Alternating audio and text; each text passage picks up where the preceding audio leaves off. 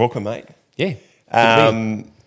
Track work this morning? Yes, always. Never miss. Yeah. How was that? Very repetitive track work. Yeah. There's not a lot of change in track work, but that's why I like it. I want my horses to be in a routine, and it means ridiculously repetitive training cycles. Yeah. Yeah, but it's And good. it's just starting to get busy now, isn't it? Like, all the good races are starting. You've got all your better horses coming back. And Yeah, well, it's sort of a bit of a rule of thumb. You're getting your better horses back in sort of early to mid-December to get them ready for a carnival. So everything that's on track to be part of the autumn carnival is very much in and up and running, and either trialled or about to trial. Yeah, and you're not 2-year-olds. You don't have a huge amount of 2-year-olds, Well, do you? Or?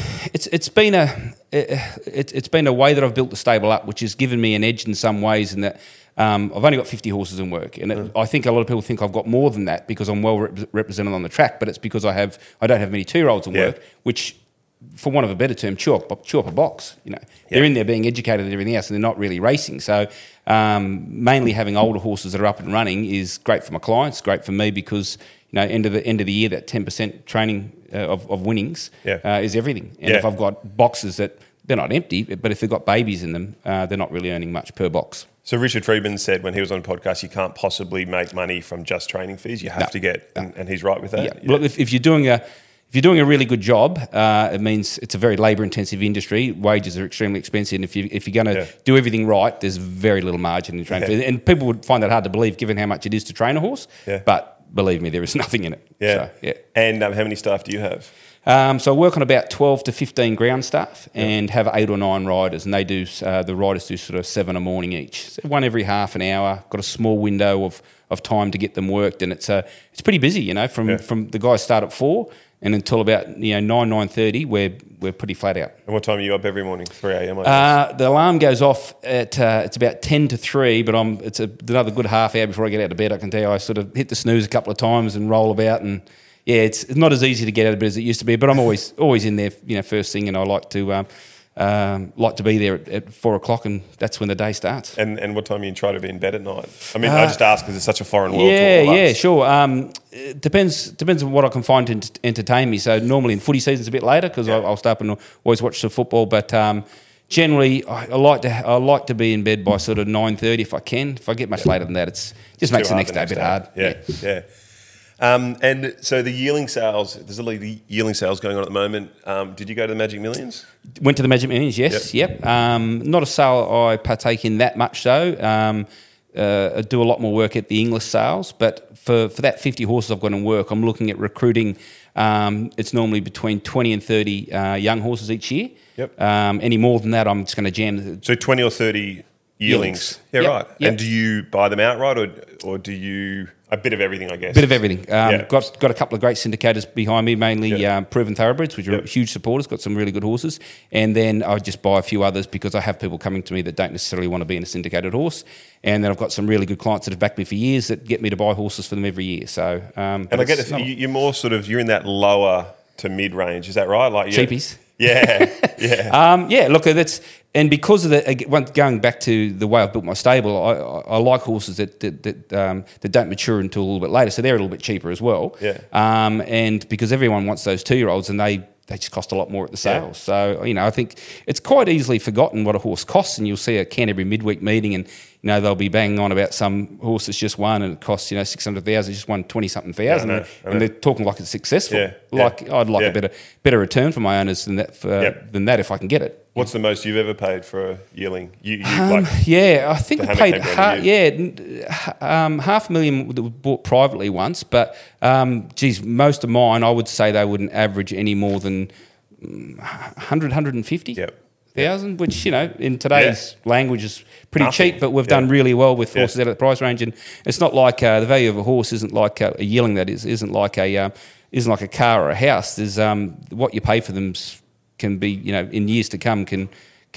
totally not reflect that price. Yes. That price category. So And you didn't make it to Karaka? No. I did a really wise move. I felt like I had too much on that weekend, and I bailed out early on Friday morning, and I was watching the news that night, and it had been flooded. So it was like, good call. That was good.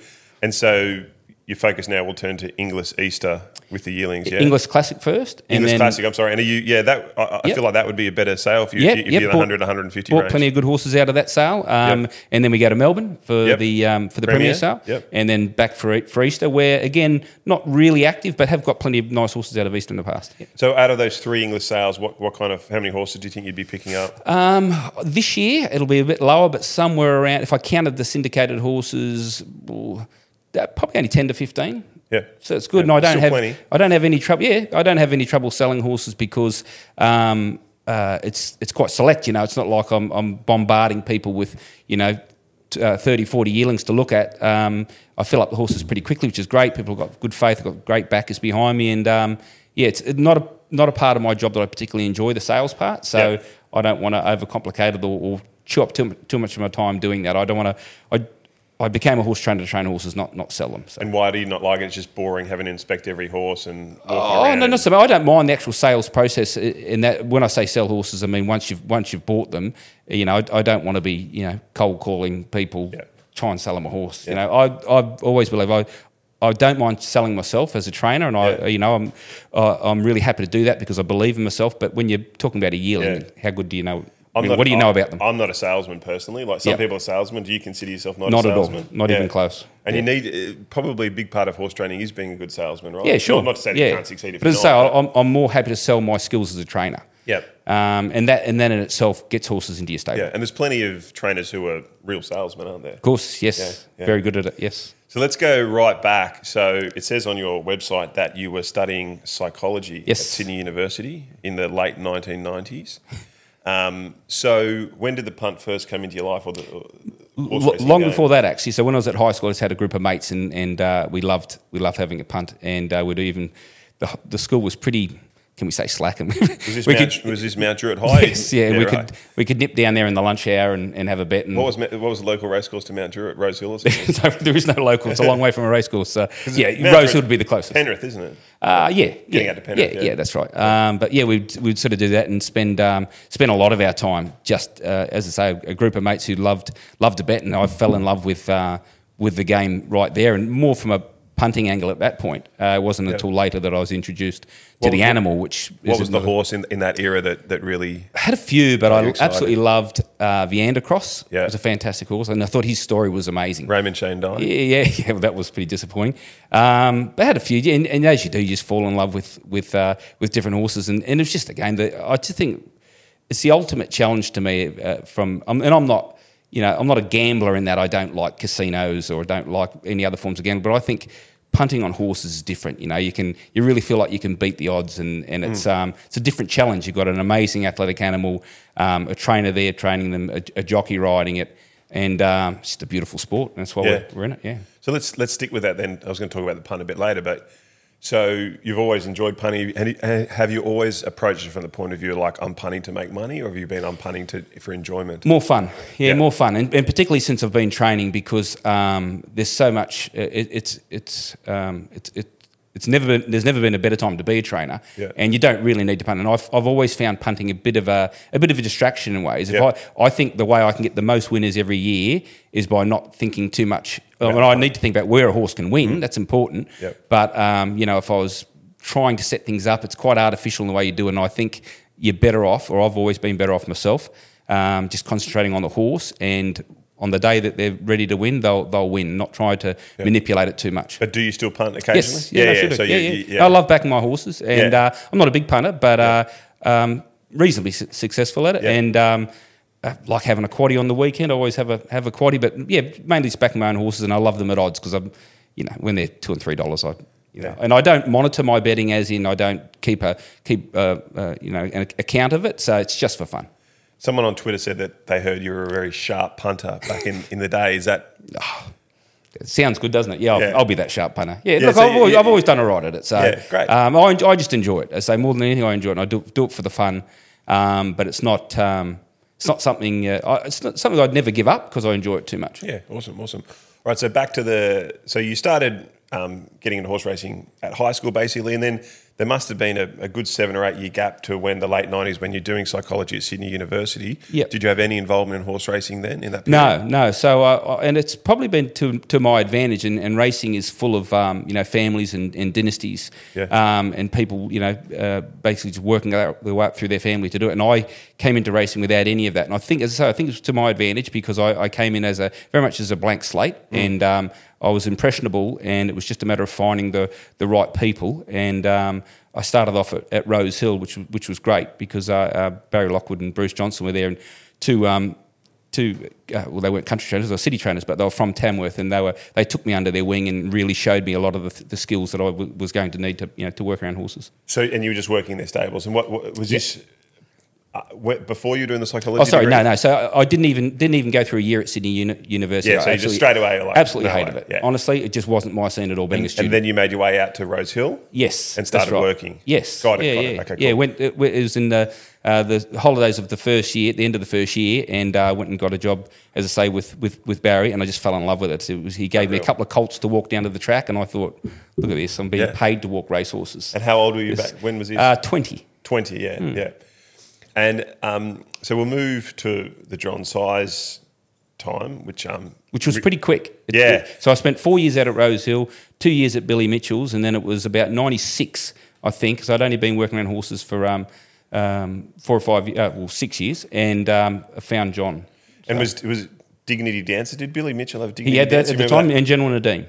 Yeah, so he had a couple of really good horses at the time, yeah. And Dignity Dancer, was that a Zabeel, one of the first really good Zabeels? Yeah, That's going back a long way. Yeah, it is, yeah. He was a very good horse. So, and the last podcast I did was with Mark Reed, and Mark Reed talked a lot about the horses that he set up for punts and whatnot.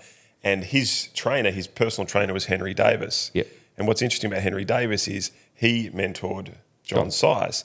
John Size then mentored you. Yes. So when I read that the other week, I was like, that's really cool. And it's a good segue. Yeah, and John worked for Mark as well. Yes. Yeah. John Size worked for Mark. Yes. Right, I didn't realise that. Yeah. So he had that really good background and brought it into, he'd trained previously, but brought that into his training as well. And it's important, we need to understand much more than just the animal to be a good horse trainer. We need to understand, how to place a horse, and punting teaches a lot of those things. Yeah, when you put your money on it, it makes a big difference, doesn't it? Sure does. So, okay, so let's move to how did you start working for John Size? Yeah, so I was a little bit lost, to be honest. I'd sort of gone to a couple of different stables, and it just didn't feel like there was much direction there, and I wasn't... I didn't find anyone up until John that really seemed to not understand, because plenty of them were good people that I worked around, but that had just an amazing understanding of a horse. And when I watched John, when I went there and I watched him work with the horses, he just made so few mistakes, and it was amazing the results we were getting. We were getting tried horses off people and winning group races with them, and they hadn't even looked like winning, anywhere to that point. And it was just an eye-opener. It was like, wow, what's John doing here? Yeah. And I wouldn't call him a good teacher. He told you very little, but it was observation and the occasional... you could ask all the questions you want, but he didn't give much information. Was he trying to mentor, do you think? Like, could you tell, he's a bit old school and he's a bit, keeps himself a bit, but was there definitely like a mentorship pathway and still there? is to this day. Yeah, there is. But he, as I say, he works very differently from anyone I've ever seen. He's a quite reserved person. Yes. So he's not someone to just, embellish or at all, actually, but tell you everything he's doing. He very much, you just watched him and learnt that way. Yep. And you're still in contact with him now, obviously? Yes, yeah. So I get the occasional horse ready for him, but when sometimes when things aren't going that well, I just have a few words to him. He's always got some good advice. Yeah. So he seems to know what's going on in my life, even without being in contact all the time, which is good. That is nice. And so he got offered a role in Hong Kong. Do you remember what year that was? Yeah, so that was about 2000, I'm pretty sure, because I think my first year is either 2000 or 2001. So it's around that mark, and it was something that just thrust me into being a trainer, because I honestly didn't think I was ready, but I wasn't prepared to knock back that opportunity. He presented me with some owners. So he said, Joe, I've got the job in Hong Kong. Yep. I'm going to leave you with everything, basically. Well, no, there was a couple of us there at the time, and we went our own ways. But he gave me some. So I started off with about, from memory, it might have been 20 horses. Yeah. And gave me the gear and he was right at the top of the premiership, wasn't he, when he left? Doing really well. I think we ran second to, would have been Crown Lodge and Gay Waterhouse in a couple of the years that I was there. And he was really just starting to make his mark. And he wasn't in Sydney for that long. But as I say, I wasn't ready for it. But as I say, it wasn't an opportunity I was prepared to.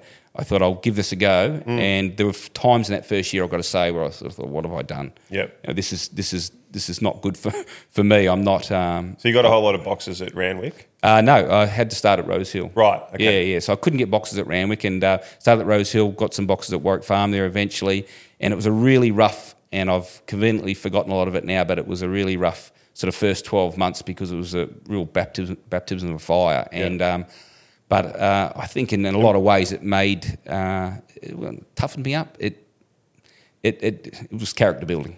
What was so tough about it that just you weren't having winners and there was no money coming in and you were worried about going broke? It wasn't long before we started getting winners, which wasn't too bad, but it was more just going from being a foreman to having to make all the decisions and just the people around you had to convince them you know what you're doing. So you find yourself, and a lot of trainers will tell you this is what it's like when you begin, find yourself compromising what you want to do to keep someone happy. Yeah. And it's not the way to train a racehorse. Yes. You really need to be, and one of my strengths, it's a strength and a weakness, depending on how you look at it, is just being quite single-minded about things. Yep. And I'm not really open to that much compromise on those things. Yep. But so you sort of mostly make the final decisions. One person needs to train a racehorse with plenty of help from the right people, but one person needs to be making decisions. I don't think a committee can do it. It just ends up messy. Yeah. And someone asked me on Twitter, do you still follow a lot of the methods that John Size taught you, and even to the point of the feed that you feed the horses? We're having a laugh about it this morning. The cop rice supply is just one small part of the feed that I make is struggling. They've got something wrong with one of their suppliers, and it will be the first time I've had to make a change to those feeds in 20 years. So I've adopted John's feeding methods, which is feeding once a day, which is unusual in itself, and I haven't changed anything. So what would normally trainers feed their horse? How would you go eating once a day? Mostly twice. How would you go eating once a day? It sounds a bit cruel, doesn't it? It's not. So the horse exercises, has that feed waiting for them when they get back, and it's whatever a trainer would feed, but all just at once. Yep. So they're not missing out on any feed. Yeah. They've got access to hay the whole time if they're a bit of a guts and they get through their grain quickly. Sure. But yeah, it's a bit different. But yeah, adopted that, and then. And why do you think it's a good strategy? I think it definitely helps with gastric ulcers, which horses suffer from. They've and it's what I found around feeding time. Horses can get quite anxious, and if you've got several feeding times, there's times where they're getting I don't know if you've got dogs, but when you go to feed the dogs, they're not that happy with each other, and they fight amongst each other, and it's a stress-free way for them to be looked after. Okay. Yep. Cool. And on John Size in Hong Kong, has Hong Kong ever been on the radar for you? Not really. Young family right from the time I started training, and look, I've just always been happy training here in Sydney, and particularly now in the last 3 to 4 years where the prize money's just gone through the roof. It's I don't think there's a better place to train. Yeah, so let's talk. You mentioned that before. You said there's never been a better time to be a trainer. The prize money is a big part of that, is it? That you can, you feel like you're getting rewarded for your hard work? Yeah, definitely. Yeah. And it is hard work, and any trainer will tell you that. And there's no shortcuts in this game. If you're going to be successful, you've got to work really hard. And for me, what that looks like, because I'm not a big stable, is constantly being at work, and I don't mind it. So I've got plenty of really good staff, but I feel like for my own the way I want to do things, that I need to be there. And that's a lot of work in it, but we're getting rewarded now for sure financially. And so you mentioned before when you were working with John back in the early 2000s, or late 1990s, sorry, you were getting a lot of tried horses. Yeah. And you're very well known for that. It's been a huge part of your success. I thought we might just talk about a couple tried horses you've had awesome success with. We might talk about Vision and Power back in the day, which won you the Doncaster. Yeah. And then we'll talk about Maria Mia on Saturday, fair to say that she's a sort of a tried horse as well. Yeah, well, she is, yes. Yeah, no, she's come through that as well. So Vision and Power was pretty amazing. So Nick Moratis always owned Vision and Power. Nick Moratis, people don't know, owned Might and Power. Yeah. A lot of people, I mean, he's a very, very well-known person, but he owned Might and Power and a lot of other Exceed and Excel. He had a lot of good horses. Yep, really good horses. And Nick had him down there with Robert Smurden. Yep. Originally, and he started single figure odds in a Queensland Derby. So but he'd only won one, I think, out of maybe 19 starts, and they'd chanced him at hurdling by the end. And he got beaten. Smurden was good at the hurdles, wasn't he? Yeah, the last thing he did before he came to me was get flogged in a hurdle trial, which doesn't. When Nick sort of sent him up to me, I sort of looked at him. So just let's can you remember when Nick called you or someone from Nick's office called you and said, "Oh, we've got this"? It would have just been Nick. I always only dealt with Nick, Yeah. and at the position I was in at that time, I was pretty much just taking on whatever Nick wanted me to. Yep. And I did look at his form, and I was encouraged because he had peak runs in there that suggested he had, and he was a very well-bred horse. He was by Carnegie, but he was a half to Glamour Puss. So he had a decent pedigree, and he was a nice type. And when he arrived, I wasn't disappointed. Yep. But it took a couple of preps to really get him thinking the right way. And he had that one amazing preparation. And I think it was partially when I moved out to Warwick Farm, he found that new environment very much to his liking. And I remember when he trialled, I can still see it now, when he trialled on the Viscaride track, which was the poly track at the time, the synthetic track at the time. And I thought, wow, that's you've come back at a different level this time. And he had 10 starts that prep and won 6. Yeah. A couple of Group 1s. And he won the George Rider, right? Yep. He won the George Rider, which is one of the hardest weight for age races to win. And then the Doncaster, which is obviously... He was just amazing, that preparation. And it was a culmination for him, and he was so good that prep, I think, that probably saw him out. And every good horse has got a finite amount of good runs in them. When he came to you from Nick Moratis after running the hurdle, were you thinking, I mean, probably a stupid question, but you weren't thinking that, what did you think you could get out of him? Were you like, oh, I'll just try and... City horse, just a nice city horse. You never crossed your mind that he'd win a George Rider and a Doncaster. Well, that preparation he won... That good preparation, he won 3 races to start with, just open handicaps from memory, and then he won the Parramatta Cup. And I thought to myself, done a really good job with this horse. Yeah, mission accomplished. That could be the culmination. It was a heavy tan. I sort of thought he had a few things in his favour. He carried a big weight. Yeah, and then he ran second to think Tuesday Joy, maybe in the Chipping Norton, and that was one weight for ages. I sort of thought maybe he's better than I thought, and then he won, and then he ran 4th in the Ranvet. Over 2,000 metres, and Nick rang me up the next day, and he said, Jimmy, who'd been riding in Pumper, said he's had enough. Yeah. As soon as an owner says to me that they'd start talking about what the jockey said, it's like, no, come on. So no, I didn't think he'd had enough, and I said, no, I'll just fresh him up, Nick. I'm going to run him in the rider, and thankfully I didn't listen to the advice because he won 2 Group 1s straight away. Yeah. And look, Jimmy was right most of the time with those things, but I just knew it wasn't the right race for him that day, and once he got into the right races, again, he finished the preparation off so well. Yeah. And would that be your biggest win, that Doncaster? My biggest win? Yeah, personally. One of my favourite wins. Yep. Yeah, I'm not sure. They're hard to match up. A lot of the big wins, it's what time of your life and what else is going on that they pop up. Sometimes if you're having a bit of a tough run and you win a big race, it just means so much more to you. Yeah. And there are other times you certainly never take it for granted, but you're just on a bit of a run and it's just part of another successful cycle that you have. So, but that was a really special win. It was amazing. So let's talk about Maria Mia. Firstly, what a win on Saturday. So you're up against Golden Mile, the Caulfield Guineas winner, and you guys were second favourite, and she just kicked his brains in. It was good. It was a good call from Darren too. He's something about, and here comes the boom colt, and she just took off. Yeah. It was amazing to watch, and she broke the clock, and it was a super win. So she's doing what horses do occasionally, and she's just in the zone, and she can't get beaten at the moment. Well, she doesn't think she's had 2 trials and 2 runs, and she's won all of them. Were you confident going into Saturday? I knew I'd hit those horses at the right time. Yep. Like Golden Mile, when I watched him parade, he'd had 1 trial and he looked pretty burly. And I sort of thought, well, if I'm going to beat him, it's going to be today. So I didn't go in there just thinking we were going to win. I thought she'd run really well, and being a mare, running really well in a Group 2 is a very valuable thing to them. But she surprised me. She went so well. Just the way that Golden Mile loomed up, and she went, nah. Yeah. It just went bang. She's tenacious at the moment. She's just in the right frame of mind, and as I say, it'll take a really good horse to beat her the way she's going. And New Haven Park own her. Yeah.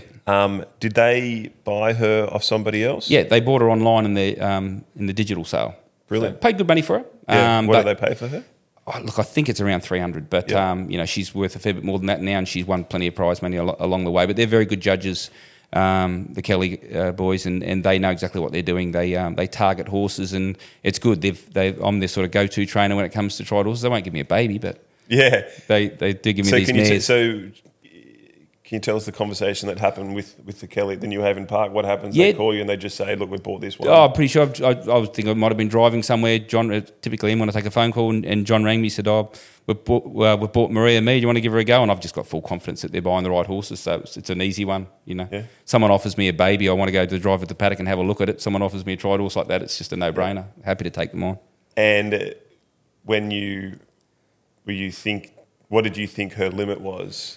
She'd already had nearly 30 starts, and it's a pretty fair assumption to make that when a horse has had more than 10 or 15, that you might have seen the best of them, unless there's an underlying reason why you haven't. So her profile's a bit unusual, but she had a peak run in there that was a second or a third to Probabile, beaten close up, that looked really good. And I thought, well, she can do that. She's just basically going around every couple of weeks. So there wasn't... I thought that maybe there was room for improvement in the way that she was being placed. And, she just had a good prep here, the first prep, but had a really significant spell during the spring, and she's just come back a stronger horse. And she's going to the Galaxy?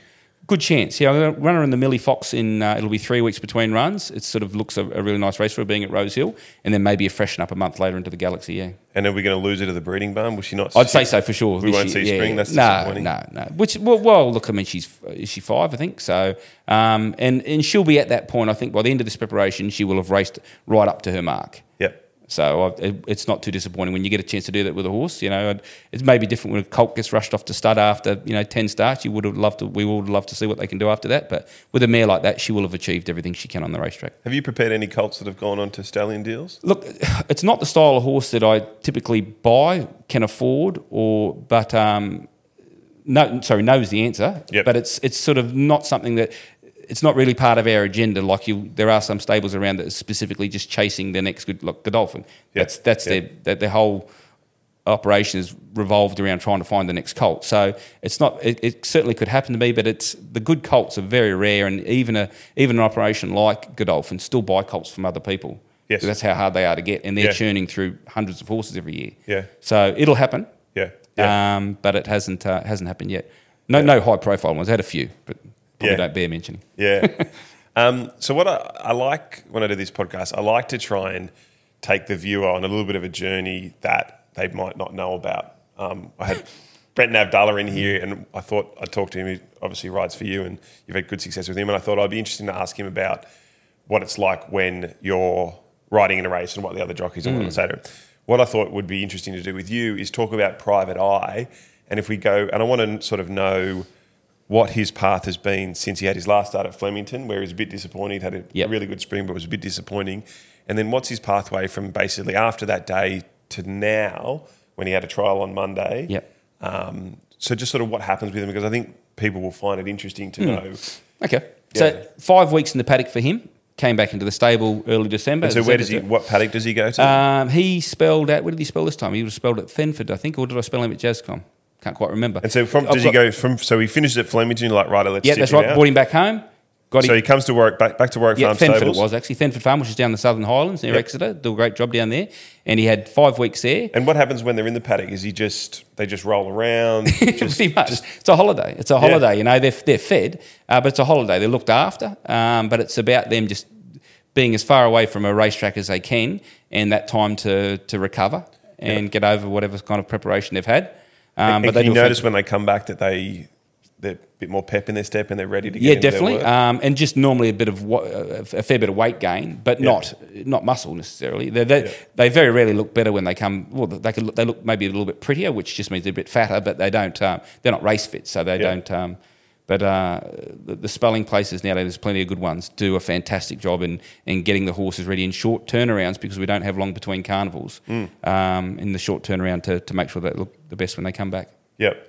So he has 5 weeks in the paddock, and then he comes back to your stable? Straight to the stable, yeah. Yep. No pre-training for him. Just a horse I won under my eye right from the start. So when this is sort of mid-December, is it just before Christmas? He's back to you? Even early December. Yep.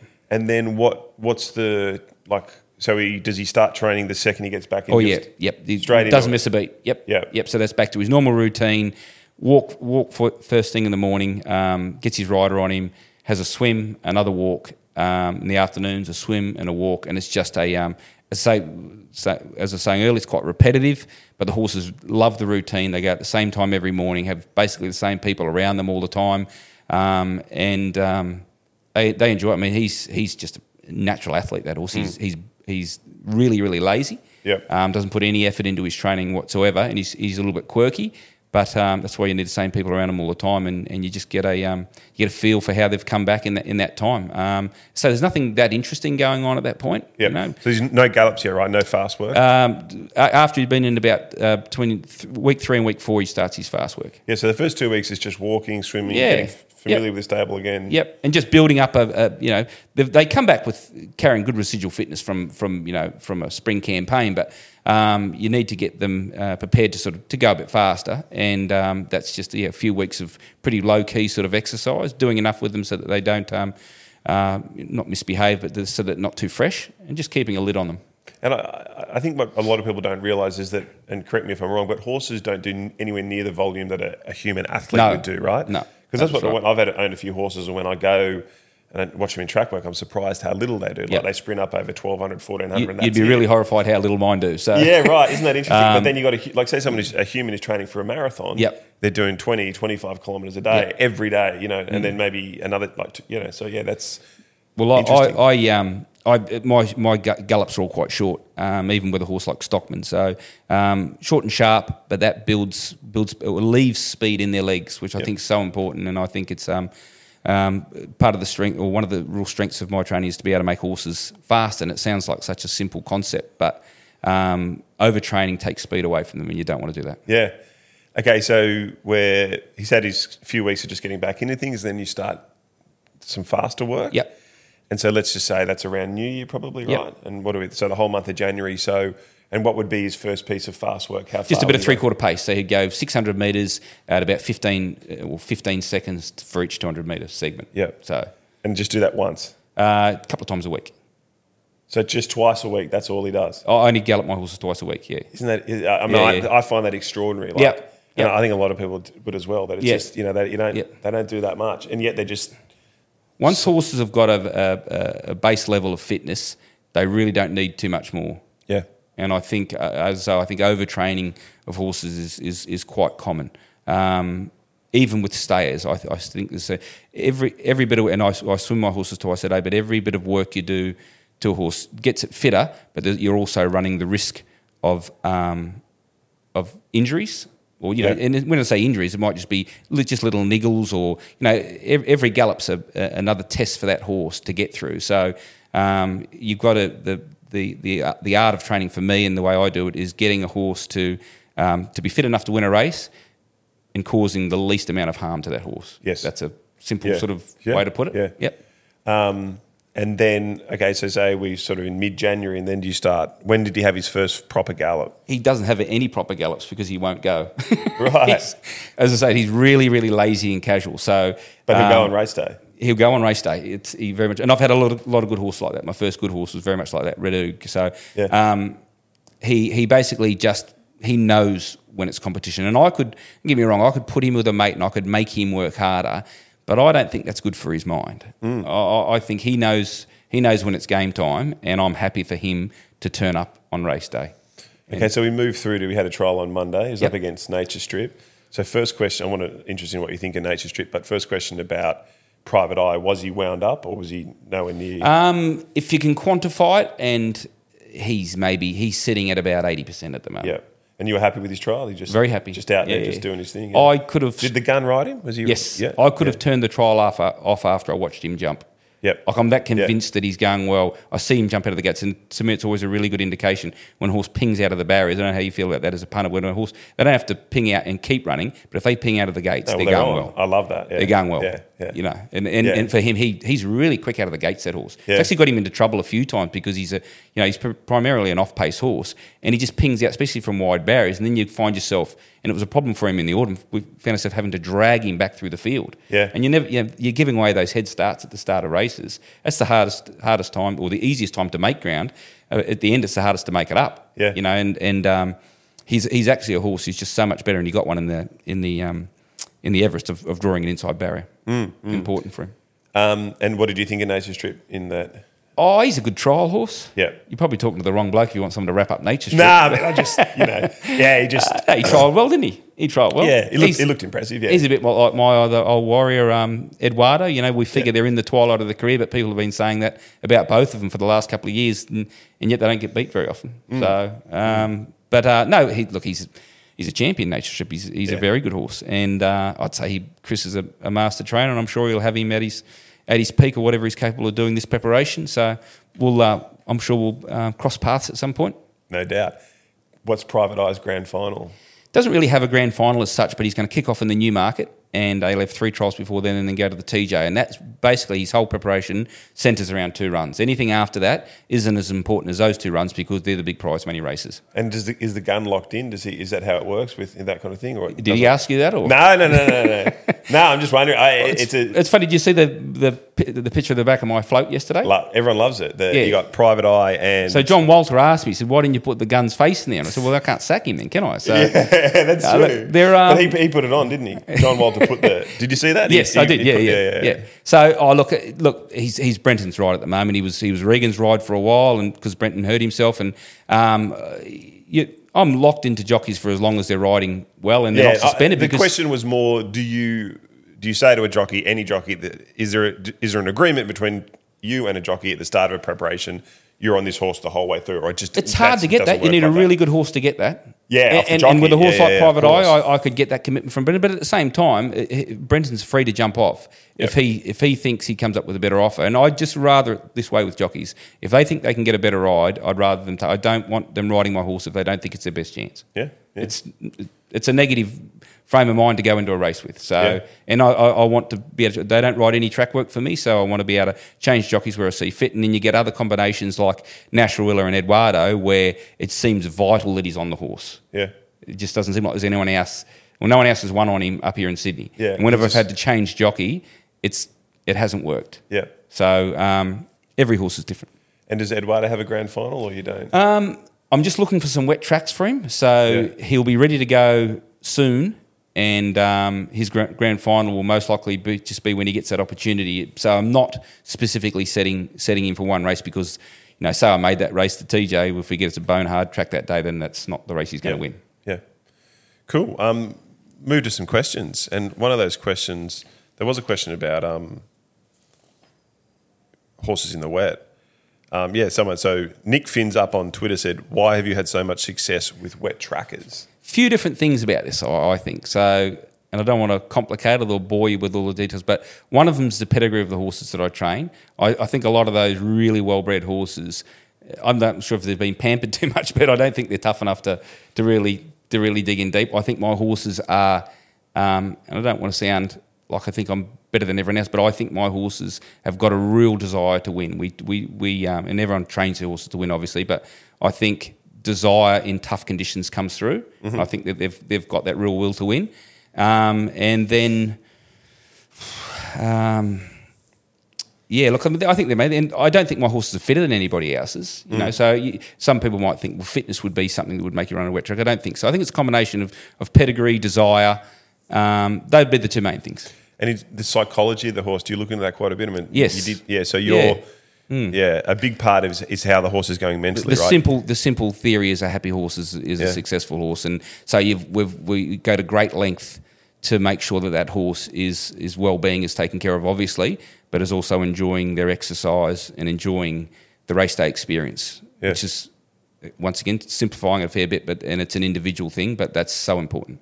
So this next question is about whether your son's going to join you in your training, and I'll just preface this by saying when we had Richard Friedman in on the podcast, he said he did everything he possibly could to stop Will being to discourage him, and then finally said, "All right, fine, let's do it." Is your son showing interest in becoming a trainer? He definitely is. So Brave turned 17 last week, and he's got one more year of high school left. And it's important that if he does join the business, and I think he will. I think. And your wife's in the business too, is that right? Yes, she's part of the team. Yeah. Is that he brings something else to the business, and he's a very different personality to me, which I think is a good thing. Yeah.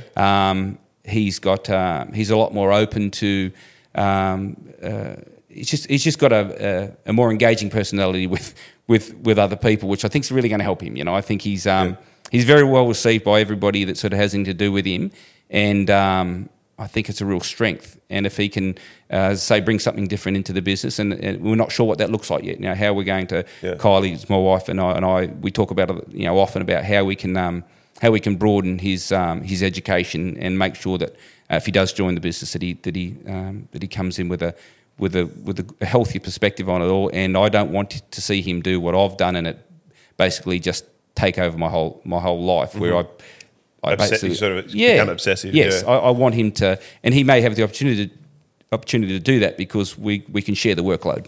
Yeah, and is he down? How often is he down the stables? Is he whenever he can get there? Early morning track work? Yes, will he get there at 4 a.m? Yep. So not every day now because he's back at school, but during the holidays he worked most days. And we're careful not to try and overdo it with him because we don't want to burn him out. But he's, at the moment, it's more I'm holding him back. Yeah. Asks a lot of really intelligent questions, which I think is a great sign. Fantastic. That's what you want to see. Anyone who's learning needs to ask questions, and he does all those things. And look, some really promising signs there, but there's a long way to go. Yeah. So Mitch on Twitter says, what has been the biggest test to date as a trainer, and what do you like to do outside of racing to cope with the pressure? Yep. The biggest test, Charlatans testing me at the moment. Yeah? Yeah. It's the horses that don't... someone said something about taking it to Bajirabong? I don't even know where that is. I won't be going. He's going to Goulburn on Sunday. I've been to Bajirabong picnics. Okay, he's going to Goulburn on Sunday. That's probably far enough. The biggest test is just dealing with those horses that don't really want to be racehorses. It's the ultimate battle because no matter what you do, they basically find a different way to get beat, and it's frustrating because I'm employed to get the best out of horses. The good horses are so easy to train. Yes. They don't test you out at all. They're a pleasure to have around. Like I just Private Eye and Eduardo just bring a smile to my face every time I look at them. So some horses just don't want to be racehorses? Is that? Yeah, it's basically they just don't. They don't give everything they've got on race day, and that makes it hard. And do you tip them out pretty quickly and just? I try and identify that because it's no good for anybody. Anyone, But they can easily go to a weaker jurisdiction and make it. But here in Sydney, very progressive racing, a lot of young horses on the up. So once they sort of get to that point where, and they can lose interest, and once they get to that point where they're not competing at the level, it's pointless in being here. So. And the second part was, what do you do to sort of get away from the pressures? Not very good at that bit, as I sort of highlighted before. Yeah, I need to improve at that. I'm not sure. It might be too late for me to improve. I'm 50 now, but not enough downtime. Love my sport. Love watching, particularly football and cricket. When I say football, I mean rugby league and cricket. But yeah, look, it's I don't spend enough time relaxing. So weakness for sure. And South Sydney Rabbitoh fan, will you watch every single Bunnies game? Yes, definitely. Yeah. Fantastic. No, I love it. I'm a Bunnies fan too. Yeah. We'll be there in abouts this year again. Yeah, definitely. So. Yeah, good team. Looking forward to getting out to a few games. Mainly just watch them at home with mainly my son actually. But who's he support? ACL, so I couldn't let him go any other way. That's part of your role as a father, isn't it? Absolutely. To make sure that they don't desert and go somewhere else. Yeah. So. No, I'm going. My kids are young, so I'm teaching them about it now. It's good. You can let them go for a little while. Brave started off as a Dragons fan for a couple of years, and I had a lot of trouble convincing him that a bunny would beat a dragon at anything. But then when he understood what it all meant, a couple of years later, I got him on side. Yeah, well, it's been a good. He went the right way because it's been pretty tough to be. Terry Bailey, the race caller, he's one of the last Dragon supporters. Well, he went for the Dragons for 2 years and they won a premiership. So got a bit of luck on his side, this kid. Yeah. Oh, right, that's cool. What else we got? So Marto Running says, best tip for someone looking to get involved in ownership. Can definitely help him out with that. Yeah, look, it's not. I mean, there's so many. We're sport for choice now with that stuff, and you've only got to go onto any trainer or syndicator's website, and you'll see that you can get involved. I think it's important to race horses with people the same with like-minded sort of interests. I think that's important, but we can, anyone who approaches the stable, we can guide them into what we think's a nice fit for them, and look, it's such the level of appreciation you get for training a winner for someone, and for anyone who hasn't owned a horse, I can't speak highly enough of the enjoyment that people get out of winning a race. Yeah, it's a real rush. Honestly, you could save someone's kid from a runaway train and they wouldn't be as appreciative as they are when you win them a group race. It's just ridiculous. Yeah. You think there's people doing brain surgery and saving lives, and they're probably lucky. They get paid, but they're probably lucky to get a thank you when you train someone a winner. There's just a level of appreciation through the roof. But it's great. It's it gives me a buzz. So this is an interesting question. In Joe's opinion, if you train Private Eye solely to be a sprinter, does he think he would be the best in the country? Big question. He probably nearly is the best in the country, isn't he? Yeah. Sprinter at the moment. Private Eye? Yeah. He got past Nature Strip pretty well in that Everest. Well, he's going to sprint for the next few preparations anyway, so we'll find that out. It's a bit, for mine anyway, it's a bit overdone the train them as a sprinter, train them as a...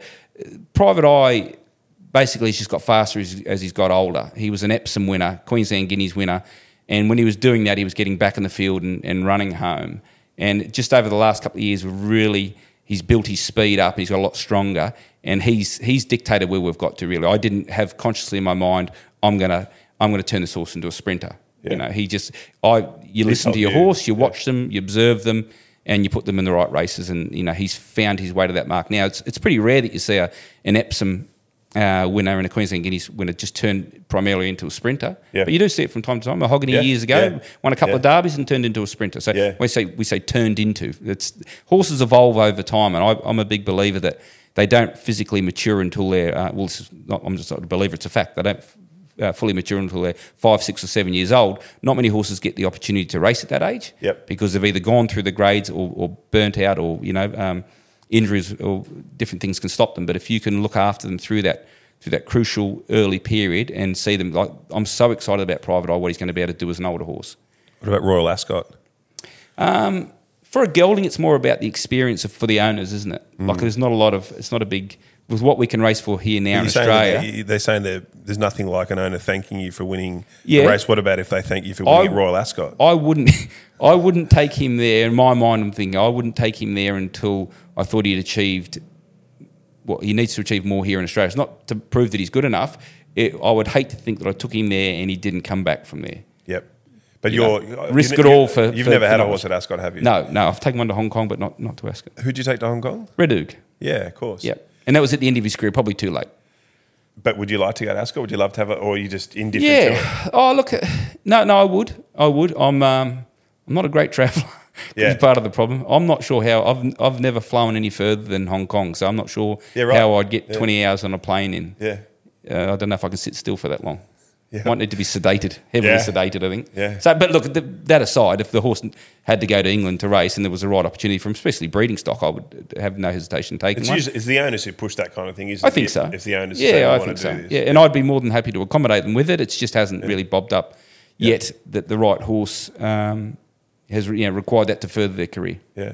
Just a quick little question from Zane Prince. Would Joe rather win a Group 1 or see the Bunnies lift the trophy? In 2014, I got to see both. I got one, I think 3 Group 1s, and they lifted the trophy. So different disciplines. Did you go to that grand final? Things. No, I watched it at home. Different parts of my life. Both big buzz. Yeah, they're not things I compare. They're just different parts of my life. Yeah, cool, mate. I think we're done. So awesome chat. Yep. I think everyone will really enjoy it. Get a lot of insight. You're super approachable, obviously, and if anyone, if anyone wants to get into ownership and stuff, they should just contact you. It's so much easier now. So we've got all trainers are really well set up with websites. I've got a racing manager, and everyone in the team does a fantastic job to welcome new people in, and also my syndicators. Say Jamie Walter, Proven Thoroughbred's fantastic. You wouldn't meet a nicer bloke, and he runs a fantastic business which takes care of a lot of particularly first-time owners. Yeah, brilliant. All right, well, mate, it's going to be a huge autumn, and thank you very much for coming in. Great. Let's go get some lunch. Perfect. Cheers. Thank you.